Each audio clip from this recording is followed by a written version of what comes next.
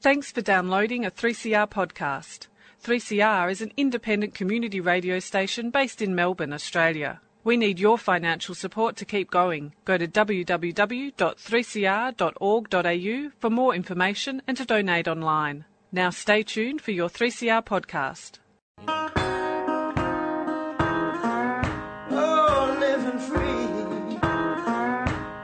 Welcome to the Living Free Show on 3CR Community Radio, 855 kilohertz on your AM dial.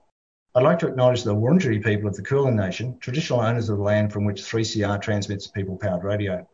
Hi, I'm Bill, and each week on the Living Free Show, we showcase one of the 12-step programs that assists recovery from drugs, alcohol, gambling and food addictions. Our guests share their recovery story and highlight that shared experience saves lives. I'd like to welcome Danny to the show today. Hi, Danny. Hi, Bill. Danny's an alcoholic, and he's recovering with the help of Alcoholics Anonymous. And we're going to discuss how Alcoholics Anonymous helps alcoholics and problem drinkers. Danny, we usually start talking about early life and growing up, and you as a kid and, school and family. So what was life like for you, as a young boy? Yeah, sure. So, Bill, I was born in the UK. I didn't come to Australia or emigrate to Australia till the year 2000, so I've been here about 20 years. But born and brought up in the UK, I was born into a very strongly religious family. Just to give you an idea as to how powerful that sort of Christian theme ran in my family, my dad's parents were missionaries in China. They went through some really interesting years back in the 20s with an English school, and it's like a Christian mission operation in China. So it was a theme that my dad never managed to shed, this powerful, what he saw as a command to make disciples of men, and this theme was ever present in my family of origin. And as a young kid, I was brought up with lots of rules, lots of sort of heavy kind of shame-based, patriarchal ideology and things around Christian life. And it was tough. I mean, we even went through a period when I was a kid between the ages of about 8 to maybe 13, maybe 3 or 4 years we had like a commune experiment going on in the house, and there were different people living in the house, people that my older brother and others had sort of got in touch with. These were the 70s. Dropping out was the thing you did. There was nothing my dad loved better than setting up this sort of Christian commune experiment in our own family home. It was an opportunity to make disciples of men. And during that whole sort of process, I, as the youngest of 4, almost disappeared off the radar a bit in terms of how was I going at school? What was my academia looking like? Was I understanding and partaking in this kind of strange, crazy Christian experiment that was going on in my home? I wasn't really. I found that I was left with all the guilt, shame, the awkwardness of making friends and having a secure peer group, because I felt so different. I mean, there was even a period during that upbringing where a vote was taken in the house to get rid of the TV, and I was like sort of 8, 9, 10 or whatever it was. No, probably 10, 11, that most formative period where, if you can't go into school in the morning and talk about what you watched on telly last night, whether it was $6 Million Man or Superman or whatever it was you were watching, then, who the hell are you? And I had to face that awkwardness at school. Like, I almost became known as the dude without the telly, and it was freaking embarrassing and difficult. And because of my upbringing, because it was so different in so many ways, it made it a big struggle for me I had to work doubly hard to stay in a friendship group and in a circle that I felt accepted by, and I never really sort of felt accepted. I always felt different at my core. Not to mention, as I got into my sort of 12 and early teens, forming relationships, balanced, chilled relationships with girls, it was just not on the agenda. There was so much shame and guilt associated with the whole notion of sex or relationships with the opposite sex. And so I felt so different as a result of my upbringing. Not all of it bad. I want to say not all of it bad, but there were some definite themes there that interfered significantly with my healthy teen development, that gave me a platform for going forward in life in some sort of healthy, balanced way. So was there any alcohol, drugs or gambling or anything in your family? No, it's not a theme. I mean, both my parents were pretty much teetotal. I mean, Dad would occasionally drink a few too many sherries at Christmas time, but that was because he was enjoying carol singing so much. But there were no drugs. I mean, my brother, sadly, my older brother, who's 10 years older than me, is not with us anymore. He developed a problem with drinking from an early age. I had two sisters as well, one 5 years older, one 7 years older than me, who each had difficult periods with anorexia and bulimia.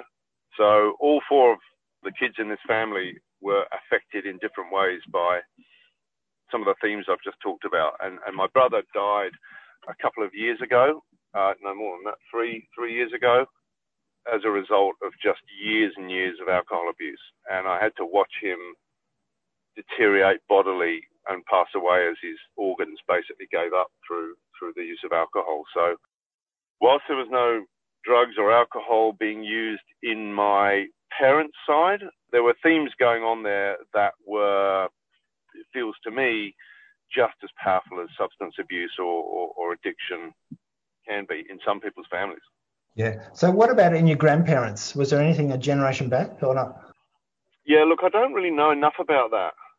I haven't researched that enough, and, you know, things were so hush-hush, and when I was growing up, the only side of my dad's family or my mum's family that we had much to do with were those that sort of towed the party line, that were kind of deemed acceptable, sort of nice Christian people. It was, there were people in my dad's family that rebelled and rejected the whole sort of missionary Christian zeal thing. But in my grandparents, I don't know the answer to that, Bill. It's possible. I'm not aware of that link. So what about your mother? You talked a lot about your dad. What was your relationship like with your mum? Well, I had a good relationship with Mum. I mean, Mum was Mum, but both my parents came from a sort of pretty strict Christian, almost Brethren-style church in London, where a woman's duty was to sit there quietly with a hat on a Sunday morning and, get on with household chores and duties.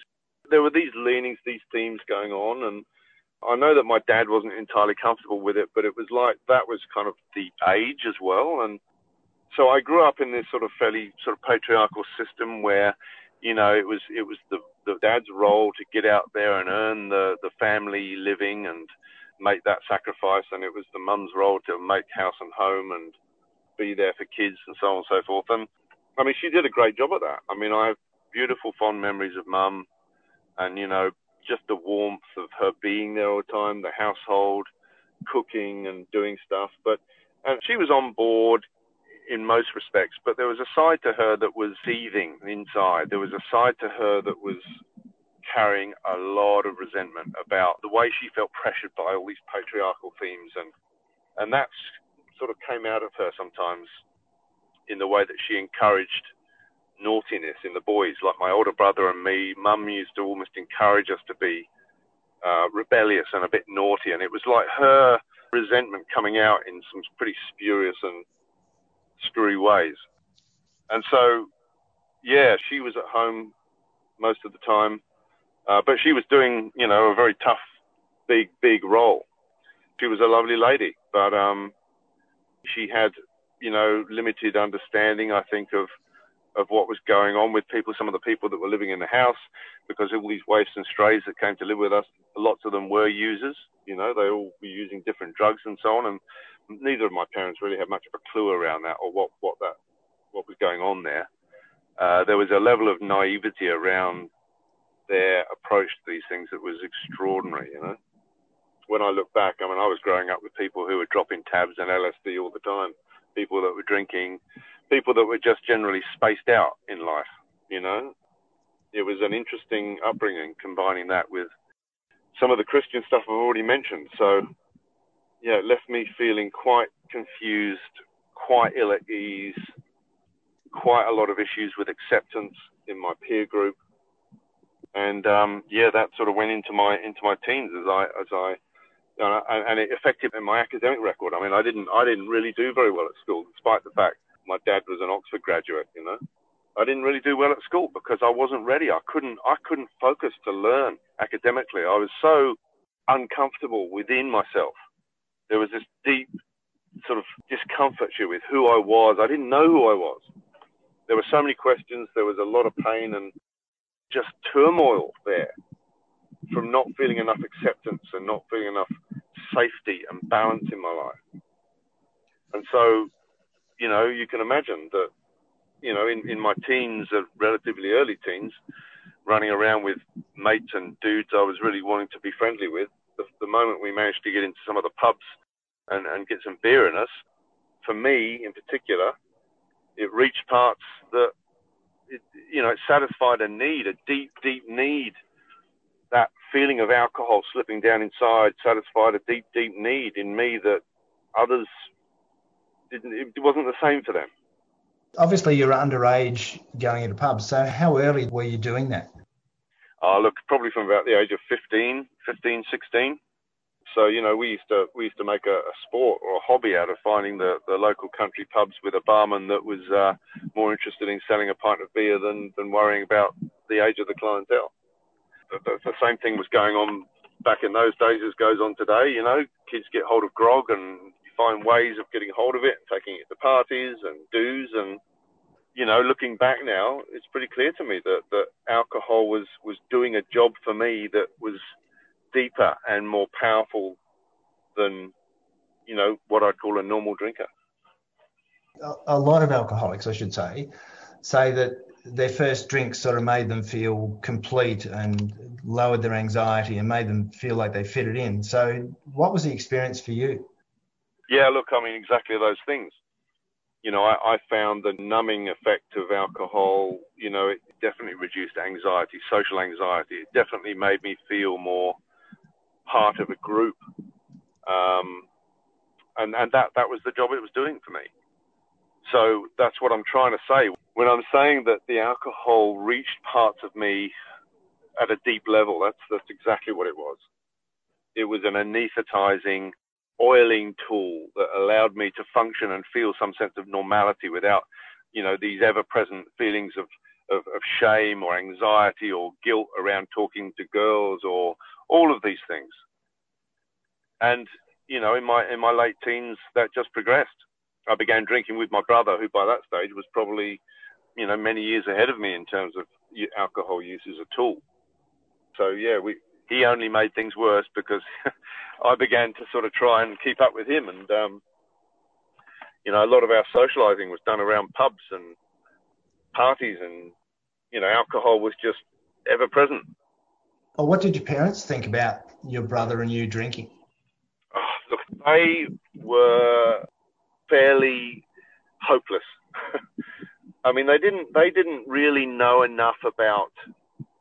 They really were naive, and they would stick their head in the sand a lot. I mean, particularly my dad. I mean, rather than acknowledge there's an issue around a particular substance abuse or there's something going on that isn't right, he would, just over spiritualize things and, try and see things in context of his Christian understanding. And sometimes it was left to my mum to actually have a hard word with me or to advise me against some particular girlfriend or some particular thing, and Dad was just, he seemed so preoccupied with his day-to-day job working in the city and so preoccupied with his church organizations and functions that it just didn't factor in. There was almost like it felt to me like a denigration of responsibility. It's like he was up there in the clouds with his religious ideas and, really didn't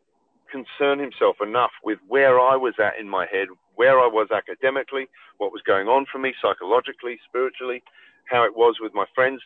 There were more important things for him than leading and being a good example to his own kids, which is pretty sad. It's a pretty sad thing to say. Yeah, it is, isn't it? Well, listen, we might take a short break there.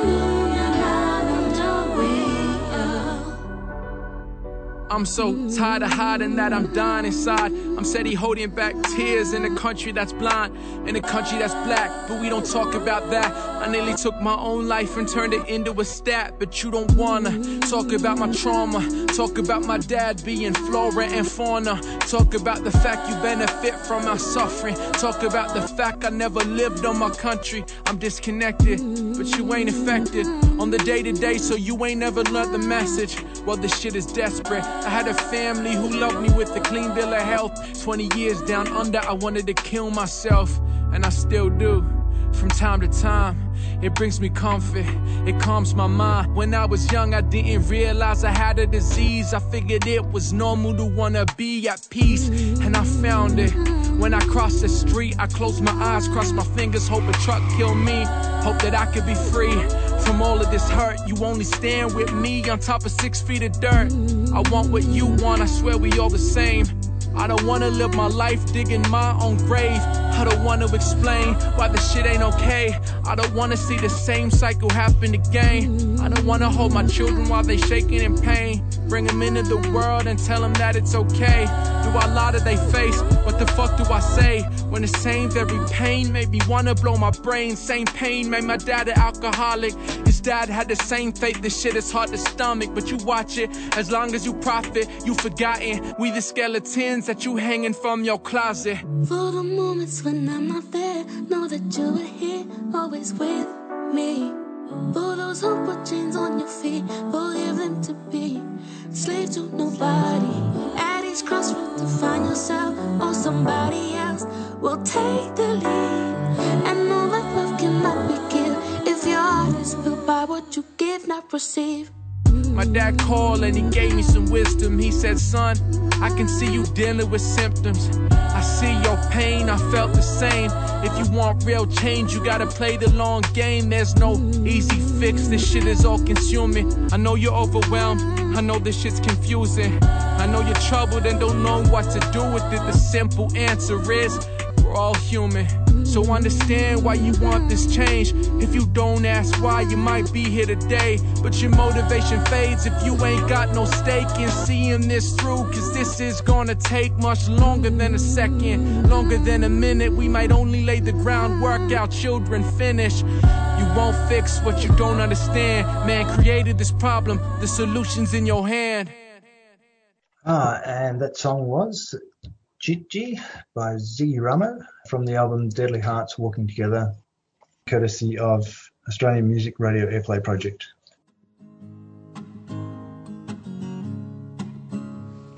Hi, Mans here from the Djapurrung Embassy. On October the 26th, after 2.5 years of defending sacred women's country, the embassy, family, friends and supporters were forcibly removed from country by Victoria Police. The Andrews State Government, alongside Major Roads Projects Victoria, have begun their violent attack to desecrate the sovereign lands of the Djapurrung to make way for the duplication of the Western Highway between Buangor and Ararat. There are many old growth trees, one significant tree in particular, a 350-year-old yellow box gum, the directions tree. She's a placenta tree who holds the DNA of the Djapurrung ancestors. She was felled by chainsaw at the hands of a government that is asking for a treaty with its First Peoples. The embassy and its frontline protectors are calling out for your help. To find out more, including how to get to the embassy to help defend on the ground, visit the Djapurrung Heritage Protection Embassy's Facebook page. Educate yourself, donate to their Chuff campaign, and spread the word. 3CR supports the Djapurrung Heritage Protection Embassy. No trees, no treaty.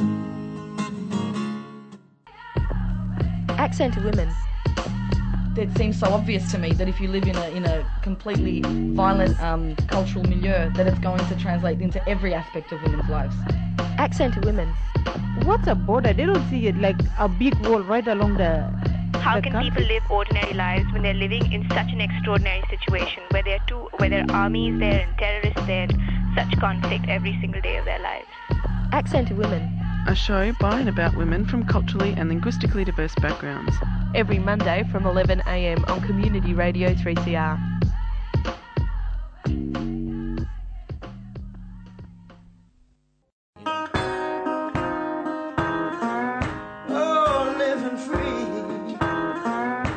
This is the Living Free Show on 3CR, 855 kilohertz on your AM dial and 3CR on digital radio.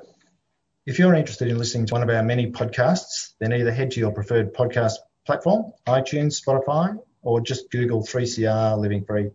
On our show's webpage, you'll also find details about the Living Free Show and how to contact us.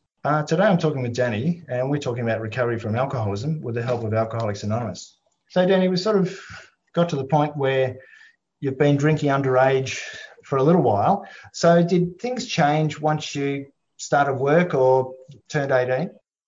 Not really. I'd say, if anything, my drinking just got more ingrained. My use of alcohol just became heavier as I got older. Once I was 18, I was able to go out to pubs, be out later, be my own law unto myself. And in fact, some of my heaviest drinking was done in my sort of 18, 19, 20, those kind of years, where, everybody was out to prove themselves and, sink as many pints as possible. And it was just male bravado plus, and partying and, alcohol use was ever present. In fact, I can remember my first ever significant blackout, probably was when I was about 18 or 19, when I had way too much to drink one night into the early hours of the morning. And, I remember leaving a party and just blacking out. And the next thing I knew, I was laying outside the front gate of my house on a freezing cold, frosty morning in a pool of vomit, just wondering what the hell I was doing, how I'd got there and how I could get in the house. And I eventually was let in the house and sat in front of a bar fire to defrost. Otherwise, I'm kind of miraculous. I've got my fingers and toes. But, I came round too, and I'd lost everything the next morning, my wallet, keys, car, everything had gone. And I had to kind of retrace all my steps and figure out what on earth had happened. And, that was just crazy, reckless drinking. It was born out of some of the stuff I've already talked about. I mean, my social life revolved around the pub and around my brother and some of his friends, and that's how I eventually met my first wife, because, she was an Australian lady, a nurse that had come to the UK, and I met her when I was still 19. We eventually fell for each other. We met in a pub setting. It was always around beer and alcohol and partying. She wasn't threatening to me because she rode a motorbike. She didn't really dress like a woman in touch with her femininity. So she was less threatening to me. And, one thing led to another. And before I knew what was happening in my sort of naive, inebriated state, we end up getting together. We're pregnant. We have a wedding. And look, lots of partying and good crazy times were had. But it was quite clear to me that she was unwell. Part of the dysfunction of that relationship was that I came into it not knowing who I was, what I wanted. I had no clarity. And all I knew was that this was a female figure that I felt I could be with. And she was really quite a sick person because of her own family trauma, her own family problems. And, it was almost as if it was a coupling kind of born out of dysfunction. I mean, it wasn't all bad. It wasn't all bad, as nothing ever is. I've got 3 beautiful older kids who are all here in Melbourne as a result of that marriage. And I wouldn't have it any other way. I love them very, very much. But, that first wife of mine is dead now. She died of alcoholic poisoning along with antipsychotics and psychiatric medication in the Austin just 2 years ago. She had a very, very tough life where, there were lots of good times, but the trips to casualty, the overdoses, the problems, somewhat fueled by my own inability to drink, my own inability to see what was going on, because I was using alcohol daily pretty much as a crutch and to keep my eyes shut and to keep myself in denial about how screwed and dysfunctional this relationship was. And I was also wanting to be there for the kids. That marriage was just traumatic, plus. And it went on for nearly 19 years. And until I had to walk away. I had to walk away from that marriage because after some help with that from Al-Anon, I was in Al-Anon for years, trying to work out what the hell was going on with my life and how I could manage or deal with this person in my life that was so clearly unwell. But and in a way, that work I did in Al-Anon, it did help me in some respects. It gave me some tools, but it got nowhere to me addressing my own core problems, my own core issues. So what sort of things did Al-Anon help you understand with your wife's drinking? Yeah, so Al-Anon at least helped me understand that there was a deep sort of dis-ease concept thing running here.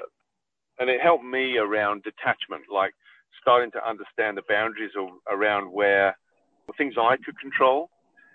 And it started to help me to detach from her in a way, because that marriage, that relationship was just so enmeshed and dysfunctional. It was as if neither of us really knew where the other one started or ended. I think that's a normal alcoholic relationship. Yeah.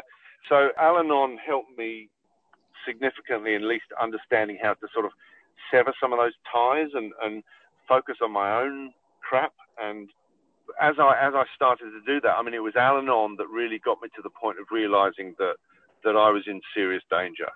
Because in the last few years of that relationship, dangerous things were happening. Cars were getting smashed. A lot of drunk driving was being done. My life was in danger.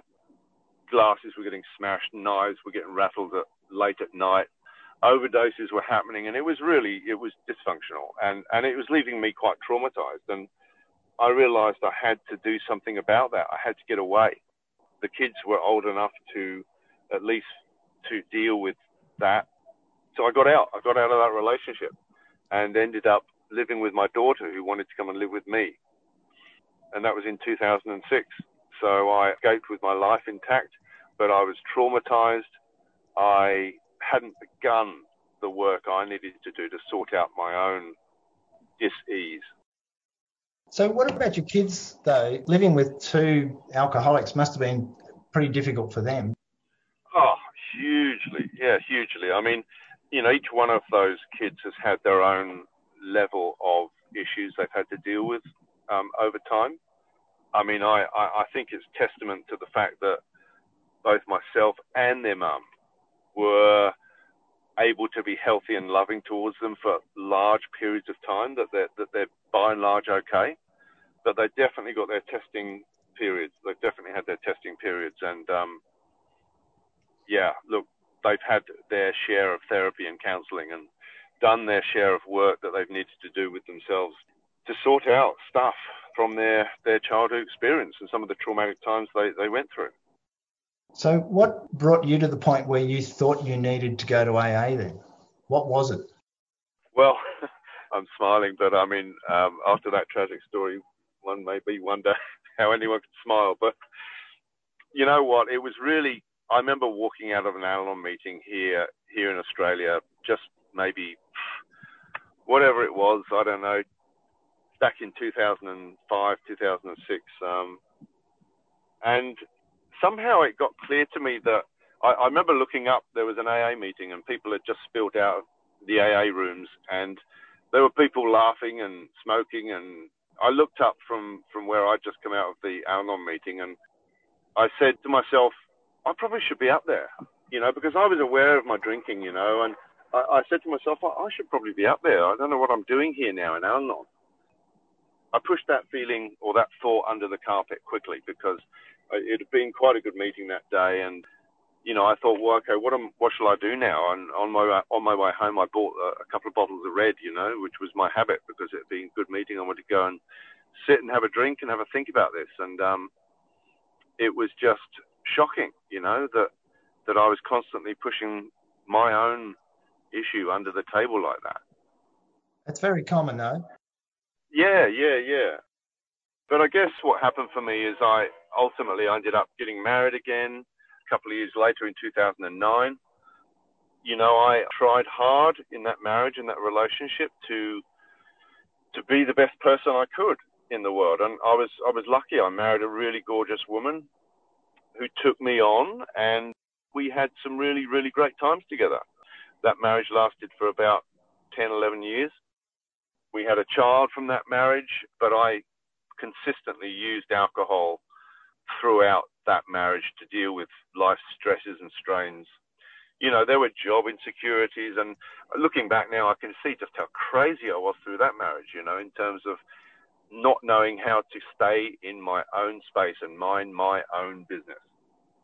And really what happened in that marriage is that because of a lot of, I mean, it always takes two to tango, I know this, but in large part due to my dysfunction and my dis-ease that I always had, that marriage came under real strain. And there was a period where there was a 4 or 5 year period that began in 2014 where I had to deal with a lot of grief. I lost my dad, and then a couple of years later my mum passed away just from old age. They'd had a good innings and things were good, but a few weeks after my mum passed away, my brother died, which I'd already spoken about earlier, from alcohol abuse. And then a year later my first wife dies in the Austin, and that brought back an awful lot of stuff. I didn't deal well with that grief. I didn't know how to. I was abusing alcohol regularly, you know. And really, I put that poor last wife of mine through the mill because of my alcoholic behaviour and my alcoholic existence. So that marriage broke down. An amazing woman walked away, leaving me in a cold house with a black cat on my lap and a large goon sack of red wine, you know. And I was sitting there one night drinking that red wine and thinking, this is not good. Something's very, very bloody wrong here now, because everything had gone. Anything I wanted to blame, all my scapegoats had gone. I was left there on my own. And I had a blinding moment of clarity.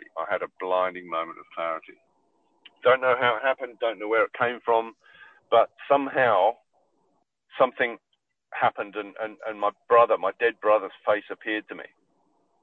And I could see his face just as I could back in the UK all those years ago with, you know, he started to have blotches and marks develop on his face as a result of his organs gradually packing in and giving up because of alcohol. His face appeared to me and he was like smiling at me. And he pointed at me and he said, I didn't make it, but you still have time. And it was just the most profoundly powerful experience I've ever had. It rocked me back in my seat. And even though I'd had, you know, quite a lot to drink, I just sat back and I thought, whoa, where did that come from? And it changed something in me. Something shifted, you know. And I went to bed that night just feeling different. And I woke up in the morning just feeling different. I realized that somehow all of my job insecurities, all of the banging and crashing and the problems and the dysfunction, it all came to me. Like, I could see that there was this common denominator, that throughout it all, alcohol was this common denominator and the way I was using alcohol. And I just thought that if I had any chance of sorting out my life and sorting out my dysfunction and my disease, you know, why I was unhappy with myself, why I wasn't able to run my life in a way that resulted in some peace, some peace and stability. The one thing I had to do is I had to stop drinking. That's all I knew. I had to stop drinking because I couldn't do the work, start to sort stuff out and find recovery if I was drinking. So I sat there in bed in the morning and realized that I had to get myself to AA. And that night I went to my first AA meeting. We might take a short break there.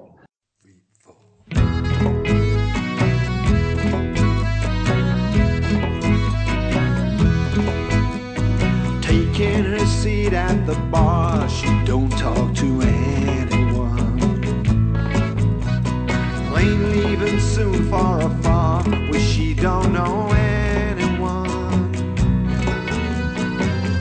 She thinks of her precious time. There's no one she lives without who can change her mind. Oh, is this the way it's gonna be forever? Is this the way it's gonna be forever?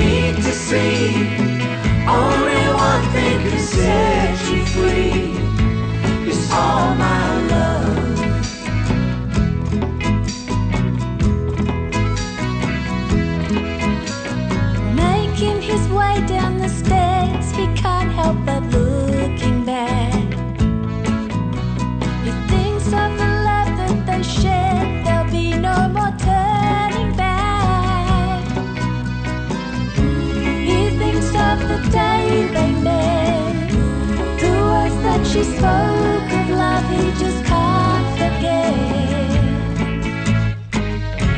Is this the way it's gonna be forever? Is this the way it's gonna be forever? Tell me it will always be forever now. Take a whole life's loneliness, wrap it up in some tenderness, send it off to some emptiness with all my love. It's only you and me, there'll be nothing we need to see. Only one thing can set you free. It's all my love.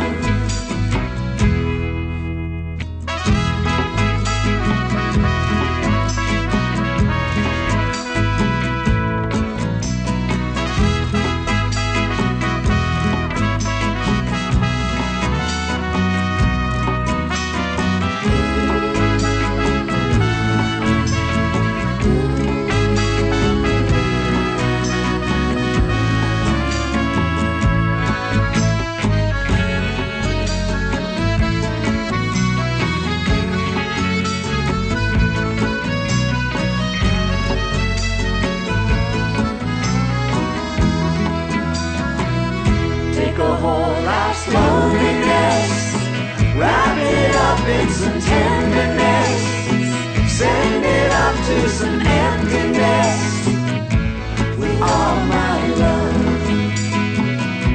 It's only you and me, there'll be nothing we need to see. Only one thing can set you free. It's all my love.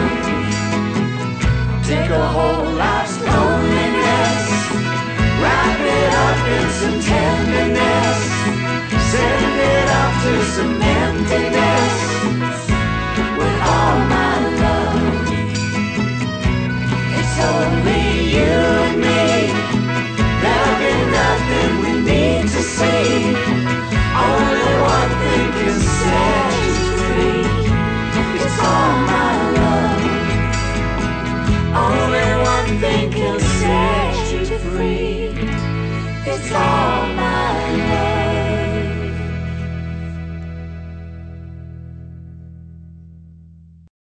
And that song was Mick Thomas's Roving Commission singing Forever Now, again courtesy of Australian Music Radio Airplay Project.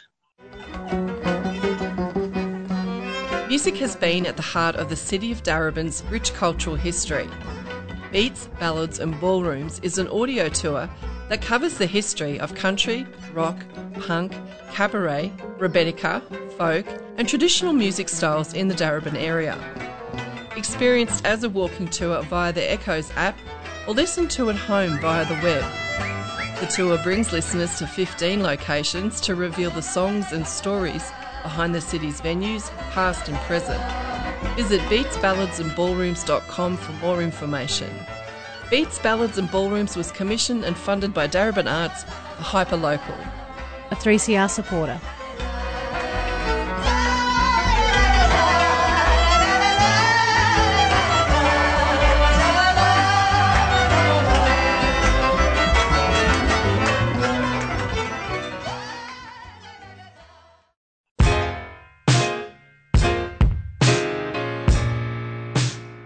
So, here you are, too foreign for home, too foreign for here, never enough for both. Ijuoma Umebinyo, Diaspora Blues. What makes you smile and adds a spring to your step? What does it mean to belong? And how do we build a home away from home? Diaspora Blues is a show that contemplates what is and what could be. Join Busto and Bigwa every Monday at 2:30 on 3CR Community Radio. Produced by Jan.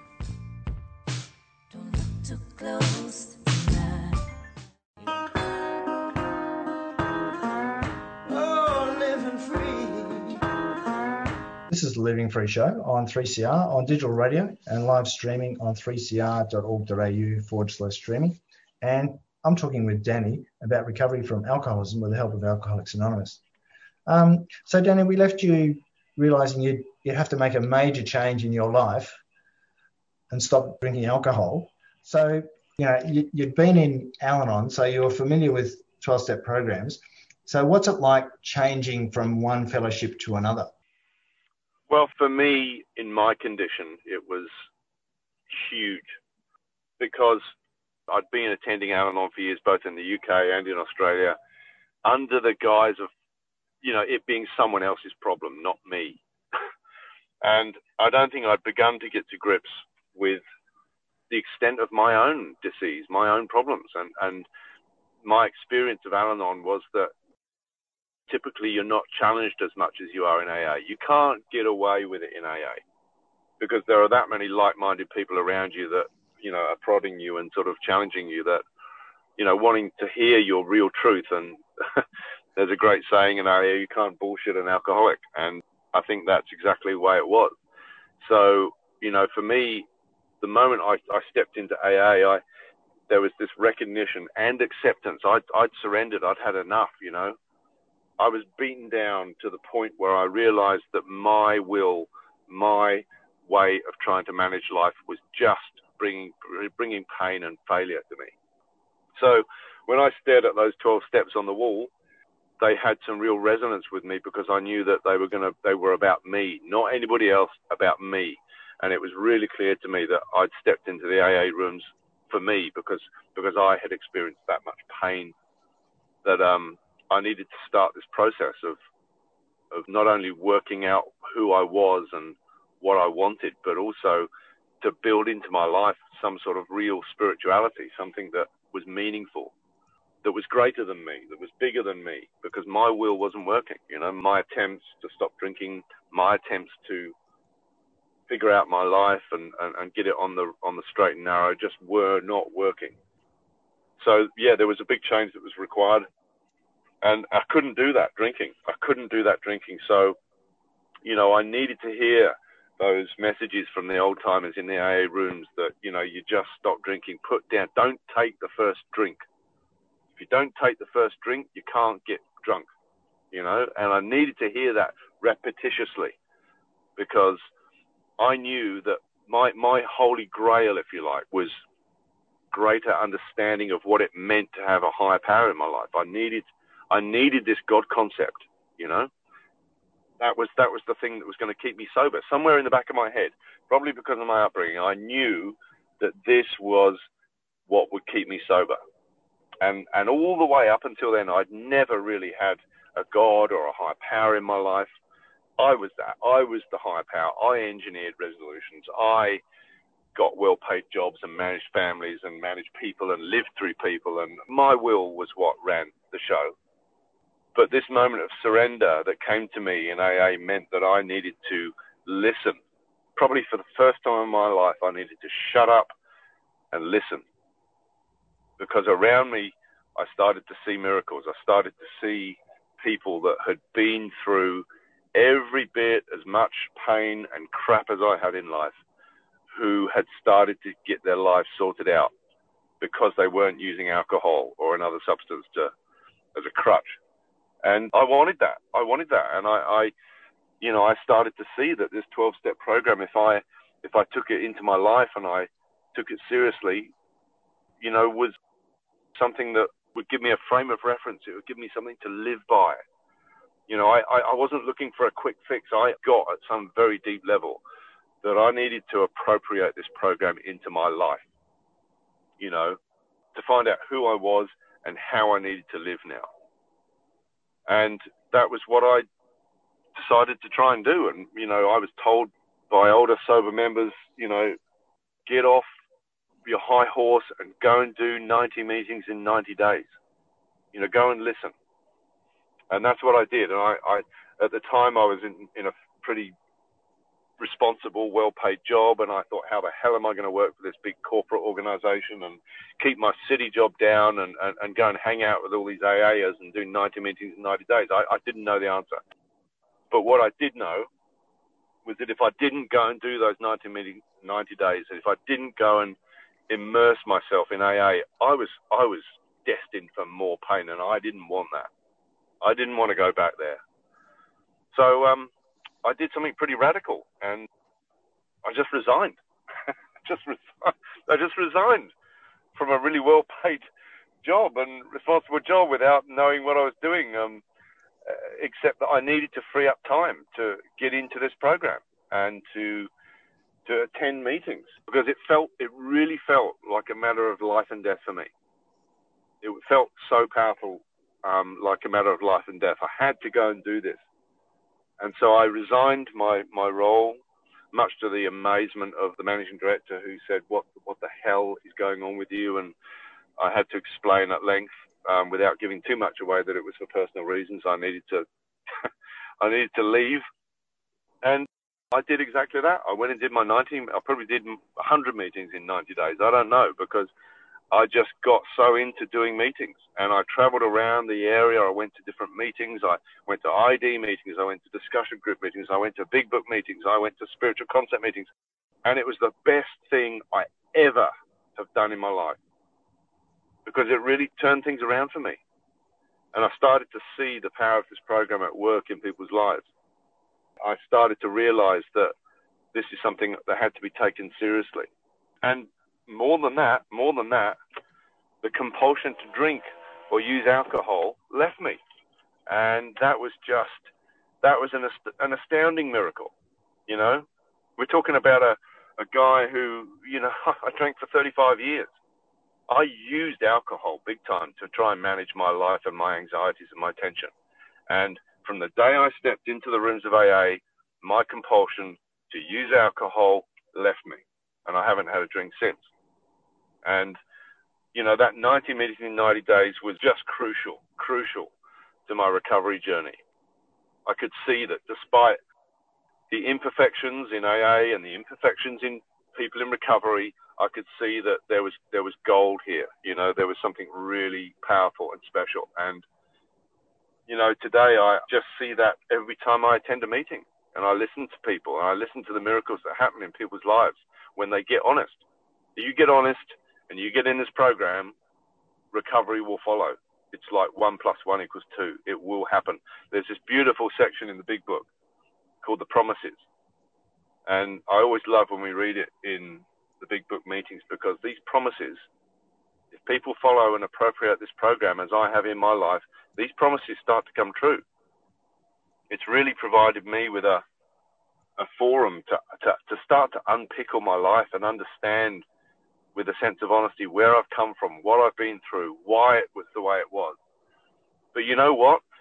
All of the psychology I've had, all of the counseling, all of the therapy, yes, it's helped to some degree, but it hasn't brought about that spiritual transition, that powerful change inside of me. None of it has, like AA has.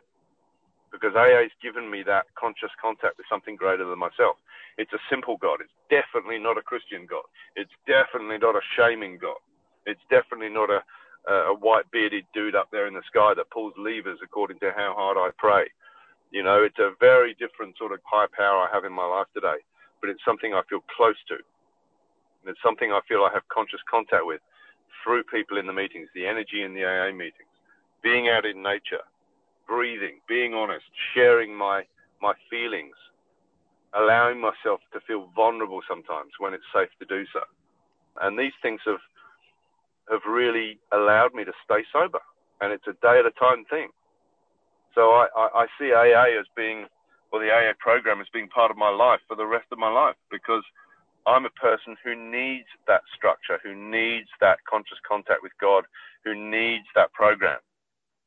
So I come back to the 12 steps. Although I've done the 12 steps in inverted commas with my sponsor, and it was fantastic to go through that process, I see myself as a person that needs to continually come back to those steps as I go forward in life, because that's the only way I can keep a real handle on staying sober and being somebody who has some balance in life and has something to give others.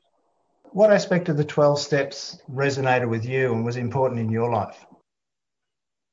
Really, for me, the most impactful was steps 2 and 3. You know, coming to accept and understand a higher power in my life. That was the most impactful, because to me, I couldn't really get into step 4. I mean, step 4 is daunting enough. I mean, we've got to dish up all of the crap and all of our resentments and all of the problems we've had through life. And we've got to start that process of looking at that. And I couldn't look at that. I couldn't even face that, honestly, until I felt some understanding and awareness and acceptance of a power greater than myself, of some higher power in my life. So for me, steps 2 and 3 were absolutely pivotal as part of that program. Step 1 was just about surrender. It was the point of surrender for me. There wasn't much hope in step 1 for me. It was just about capitulation. It was me just getting on my knees and saying, I really want to badly swear, but I know I'm on radio, but I really give up. I really give up. And then it was about finding this conscious contact, because without it, I could not be where I am today. And it's allowed me to understand a core part of the program, and that is giving away, giving of myself. You know, the work I'm now doing is 180 degrees out of phase with the work I used to do in the corporate world. You know, it's about people. It's about giving of myself and trying to work with others to help them lift their well-being. And, you know, that's a blessing. I think it feels like a blessing in my life that I have that right now. So what about your relationships now? Well, look, I mean, I've been single and on my own for the last 2.5 years. You know, I resisted going into another relationship because I felt I've just felt the need to work on my own stuff and to get into this program and to find a sense of peace and serenity. That has been core for me, because when I look back now, the ease with which I could have just, you know, gone into another relationship and repeated the same old patterns was just extreme. And, you know, today I now feel a much greater sense of who I am, what I want.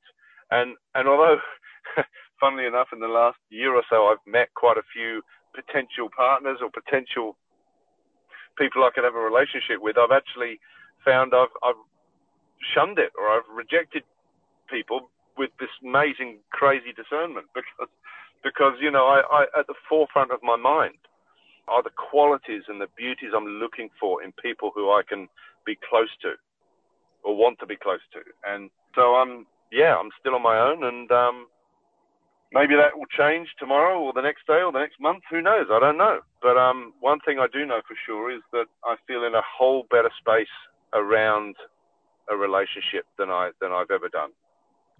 So what about your relationship with your kids?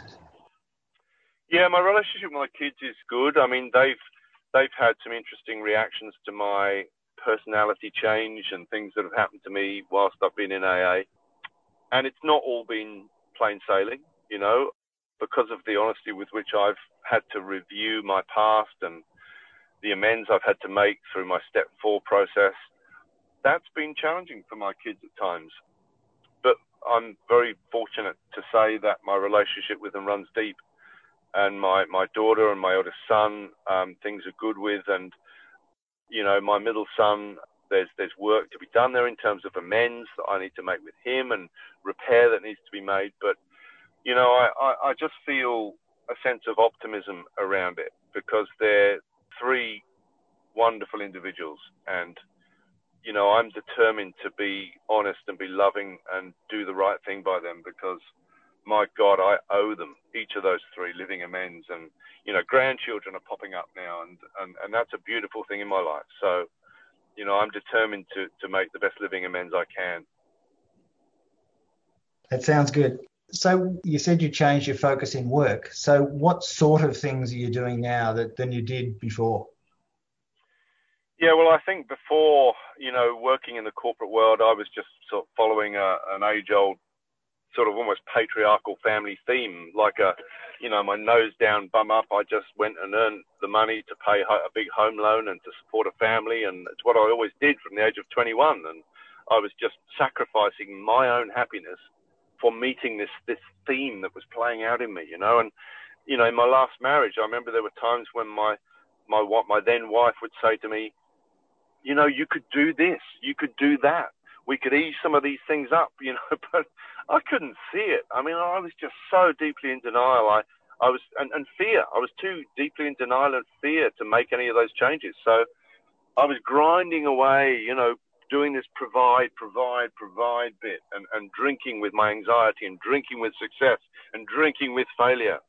And it was just an impossible situation. And, you know, I took some time out. As I said, I resigned so I could go and bathe myself in AA, you know, which is what I did. And I gave myself time to think about what next. And something quite miraculous happened. A friend of mine came around, and his wife has MS, and he works in disability sector. And, you know, he found this job on his phone as we were talking, you know, over a cup of coffee. What about this job?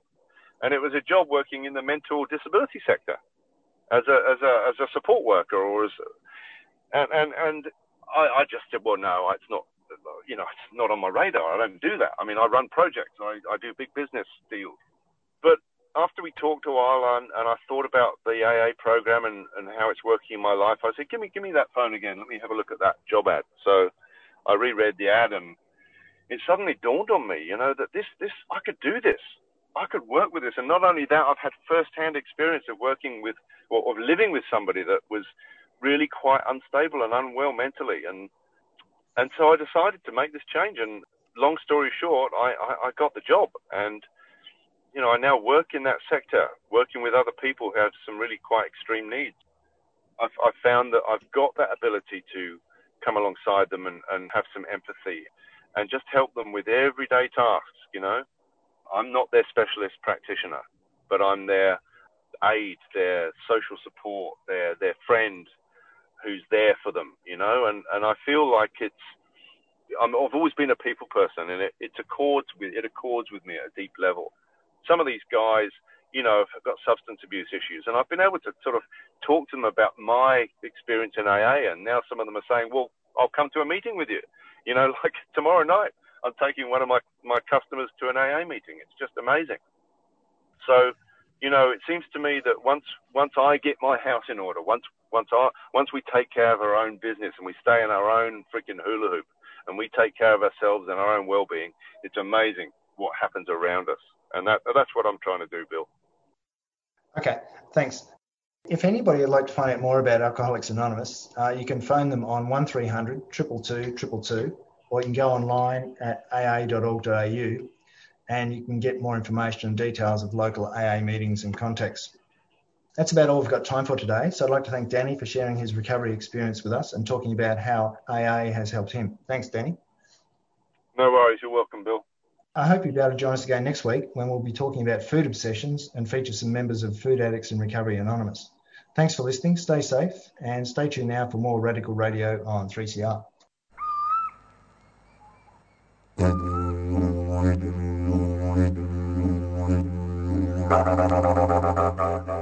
Tune in to Billabong Beats Tuesdays at 11 a.m. with me, Gavin Moore, giving a voice to both Western Kulin and Kulin First Nations peoples. Join me to talk about philosophy and Dreamtime stories surrounding the waterhole, the sacred fire, the land, the plants and animals. Billabong Beats, 11 a.m. Tuesdays on 3CR.